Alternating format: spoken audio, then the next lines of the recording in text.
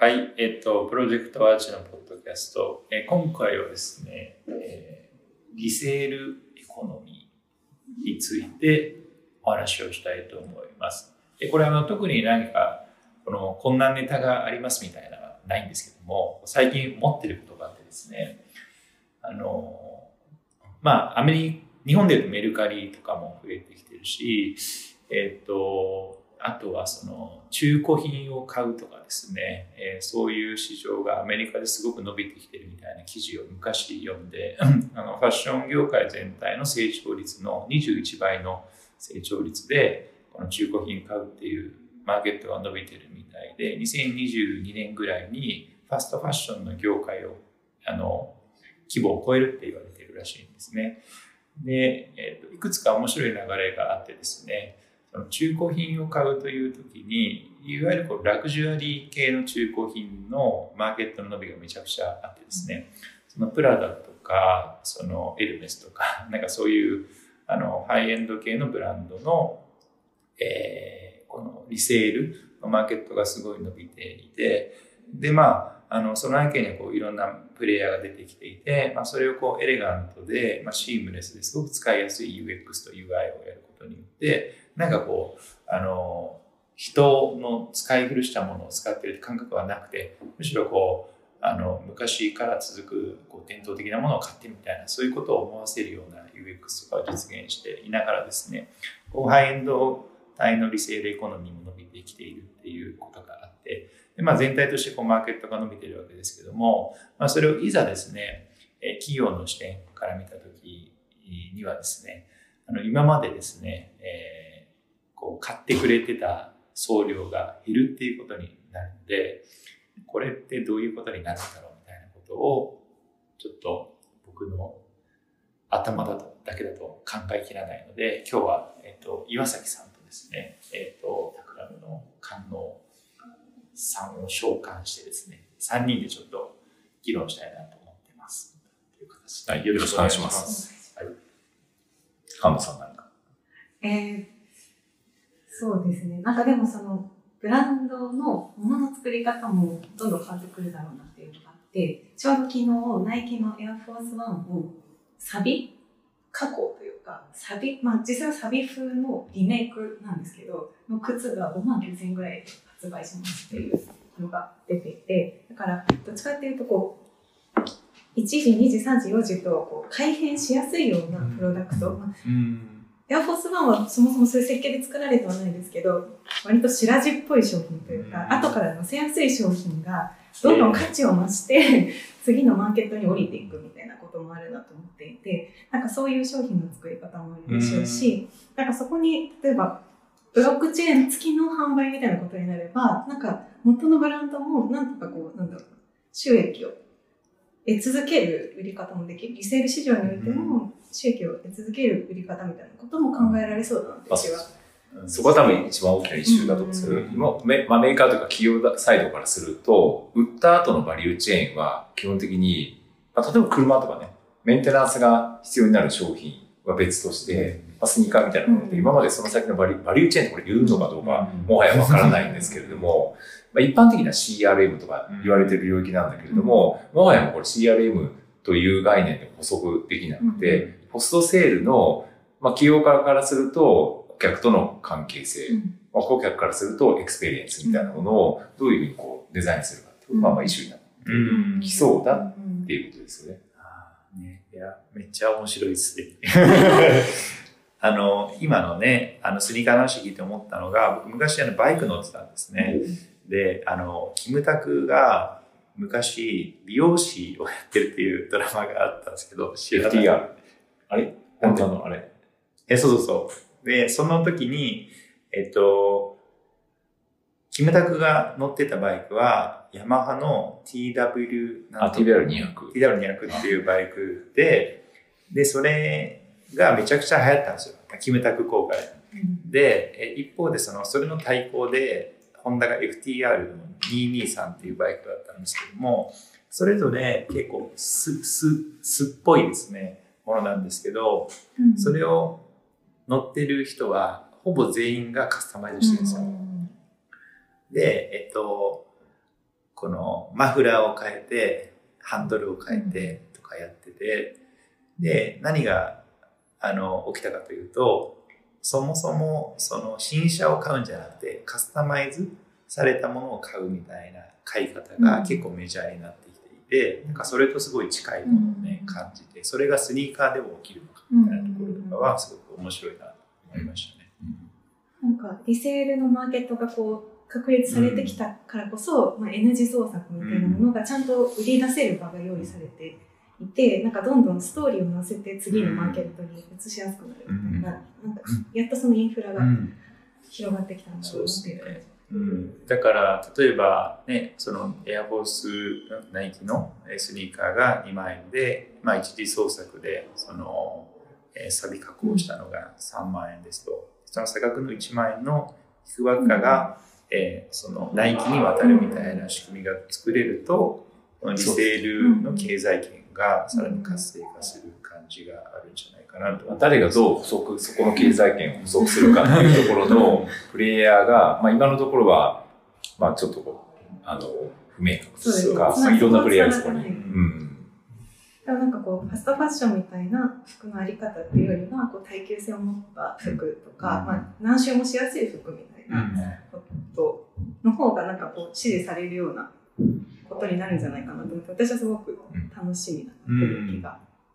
して。なんか、この前も紹介したかもしれませんが、アウトドアのアーキテリクスっていうブランドが、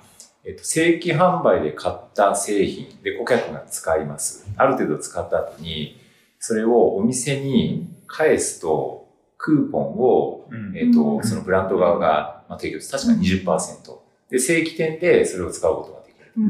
でそこまでも分かるじゃないですか。で、それを、いわゆる下取りみたいなことなんですけども、引き取ったお店側はそれをリセールするんですよ。正規リセールのことで、リセールするらしく、で、それを新しく今回作った。で、それ、状態が良くなくて、結構ダメージがあるものに関しては責任を持ってブランド側が、いわゆるリサイクルしますっていう、なんかそういう意味では買った後、販売した後の、先ほどのバリューチェーンみたいなものをなんかデザインし始めてるっていうケースがね、なんか出てきてるみたいです。なんかアメリカの子供服でアップチューズっていう洋服屋さんがあるみたいで、オーガニックコットンを使った洋服屋さんっていうのは、もうリセールを前提とした購入の仕方なんですよね。も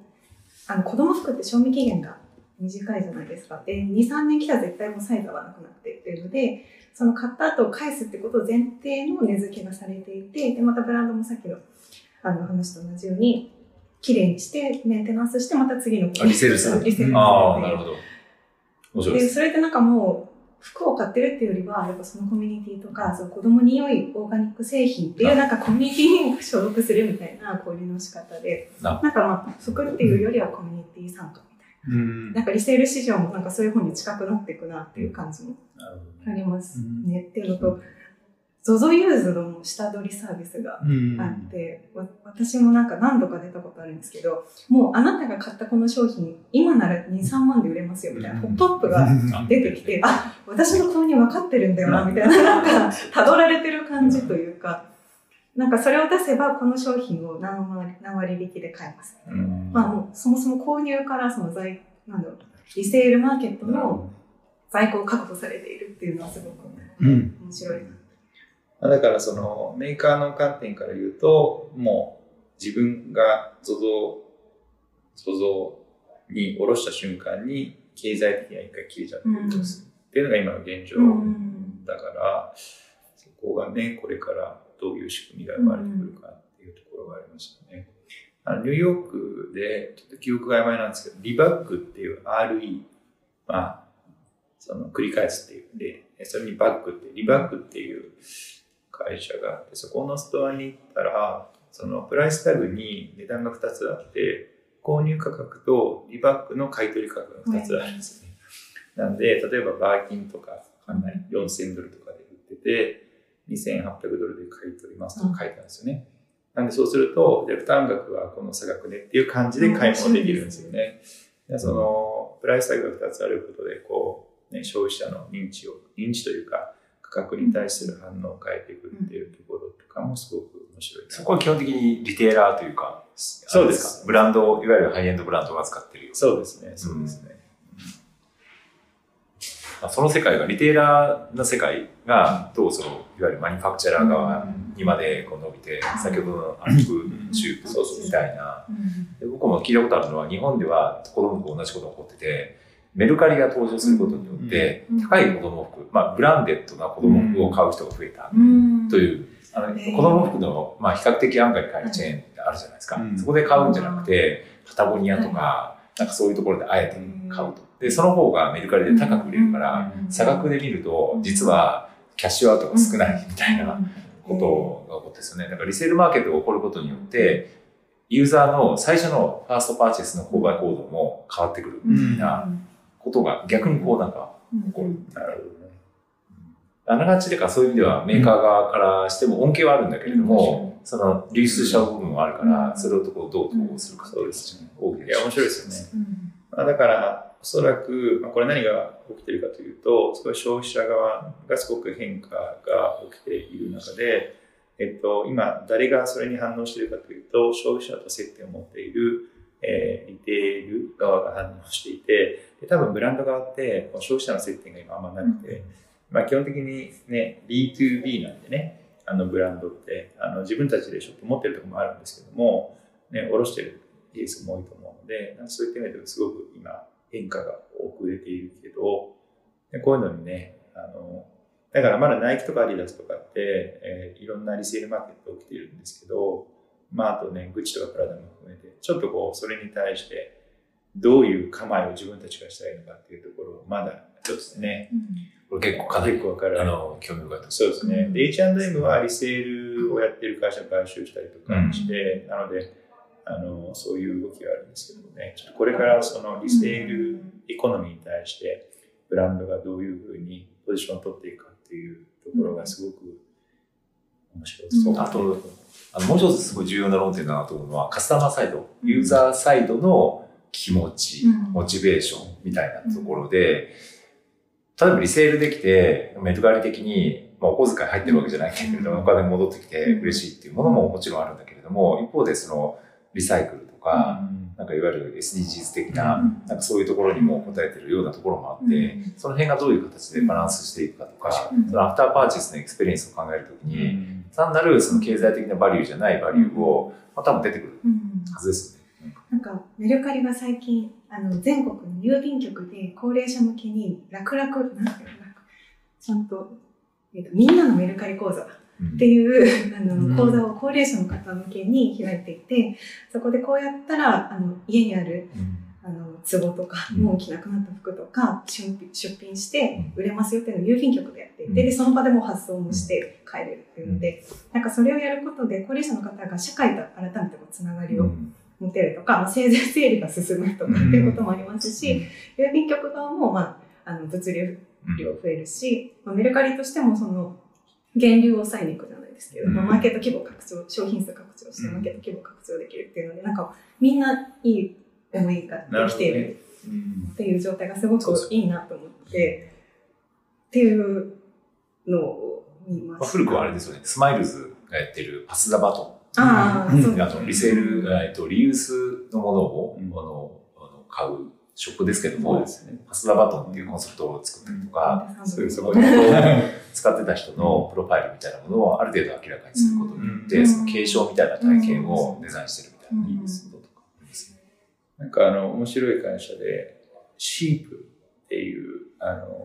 シープインクっていうね、会社があって、シープって羊なんですけど、セーターを売ってるんですけど、NFC のタグを読み込むと、その羊個体ですね。この羊のその牧場がそういう話じゃなくて、この羊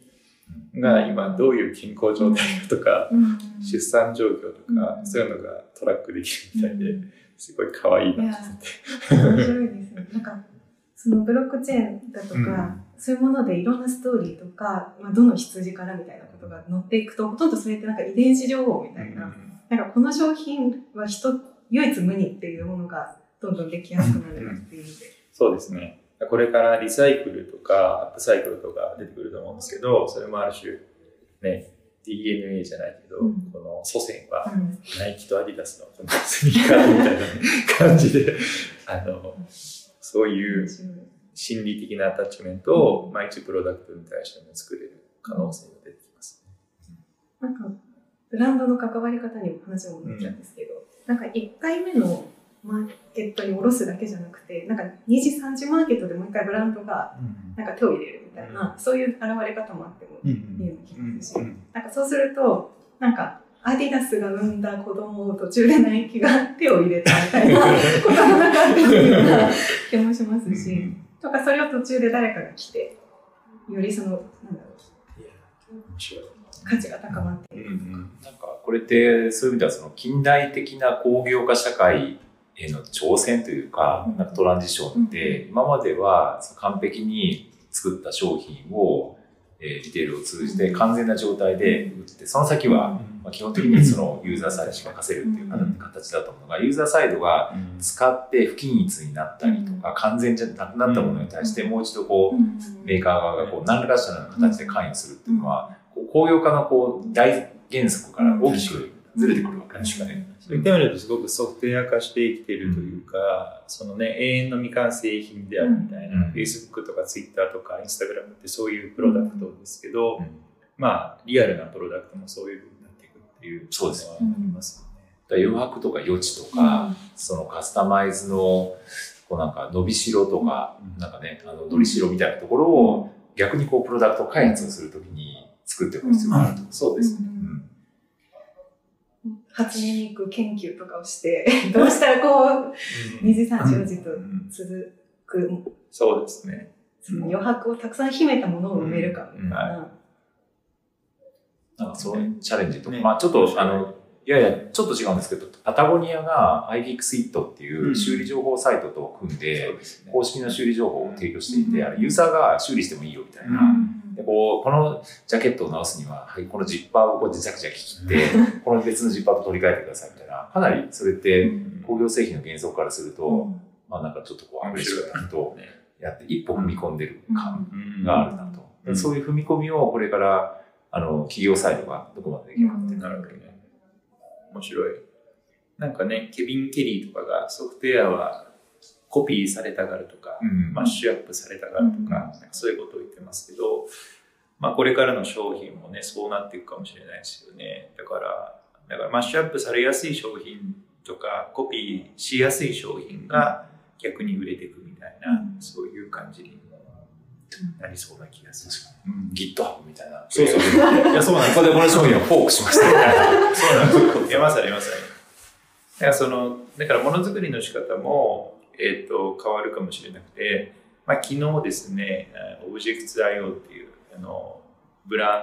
レザー製品のね、ブランドをやってる沼田さんと話をしてたんですけども、彼もコープロトタイピングっていう言葉を使ってたんですけども、製品開発を顧客コミュニティと一緒にやっていくっていう考え方で作られていて、なんかそういう形で、それは販売前のプロダクトのプロトタイプを顧客と一緒にやろうと考えた方なんですけども、今日の議論で思ったのが、販売後も、コミュニティとインタラクションをずっと繰り返しながら、そのマッシュアップの仕方とかを一緒に考えて、ブランド側も逆にそこからヒントをもらって新しい製品を作っていくとか、自分たちの製品作り込むというよりは、マッシュアップしやすいツールとか、そういうのを提供していて、これでどんどん楽しんでみたいな感じのことになるかもしれないですね。ニューヨークの新しいナイキの旗艦店も1階のかなりのフロアが T シャツを作れる場所なんですよね。なのでそこに行くと、自分でデザインできて、自分でその場でシルクスクリーンで作れるみたいな感じになってて、そういうところがこれから増えてくるかもしれないですね。そうですね。なんか街にリメイクとか、金継ぎとまではいかないんですけど、なんかそういう技術がこうギュッと詰まったこうスペースがあって、そこに持ち込むとなんかこう乗せられる、自分なりのものを乗せられるっていうポイントがいっぱいできると思います。ラブラボ以上にこう多様性と、そうですね。店舗数とあると。なんかどこだっけ、ベルリンかどっかにリペア専門のなんかカフェみたいなのがあって、何でもリペアしますみたいなところなんですよね。で、見た目はなんかすごくいい感じのカフェなんですけど、裏に工房みたいなのがあって、そこに行くと、リペアできる、そのお店の人が全部できるというよりは、そういうのが好きな人が集まっているので、この靴直すとしたらこうだよとか、このバイク直すとしたらこうだよみたいな感じで、何でも持ち込んで、そこでリペアをしに来てる人が集まっているコミュニティみたいなのができてて、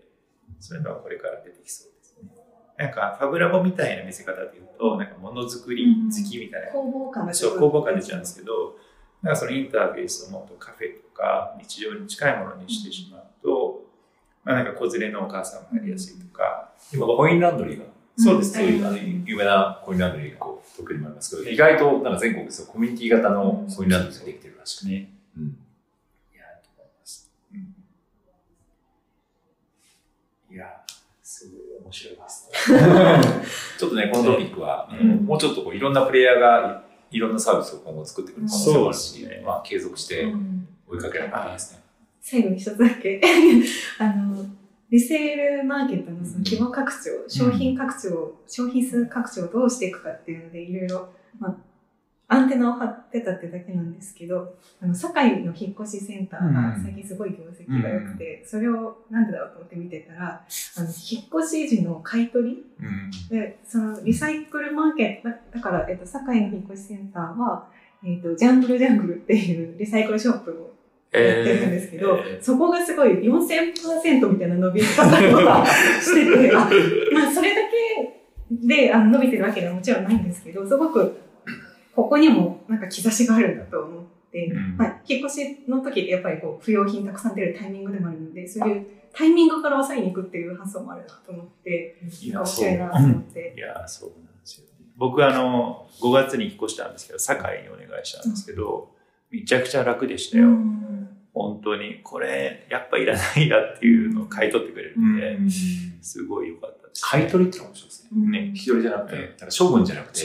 お金を、バリューがあるものに出したら、お金くれるわけですね。ちょっとリセールマーケット系ですみません。僕も最後ね、追加すると、中国で今、すごい、リセールが伸びていて、これちょっと面白い文脈なんですけど、要は投機の対象になっているっていうね。で、スニーカーが100万とかで売られていて、で、その売られるプラットフォームが、アメリカでストック X っていう、レアスニーカーとかを、ある種株の売買的に扱うサイトがあるんですけども、それの中国版で、ナイスとか、ポイゾンとか、ドゥーナウみたいなのがあって、そこがもう月間1000万アクティブユーザーみたいな価値なんですね。で、そこでもものすごい数のレアスニーカーの、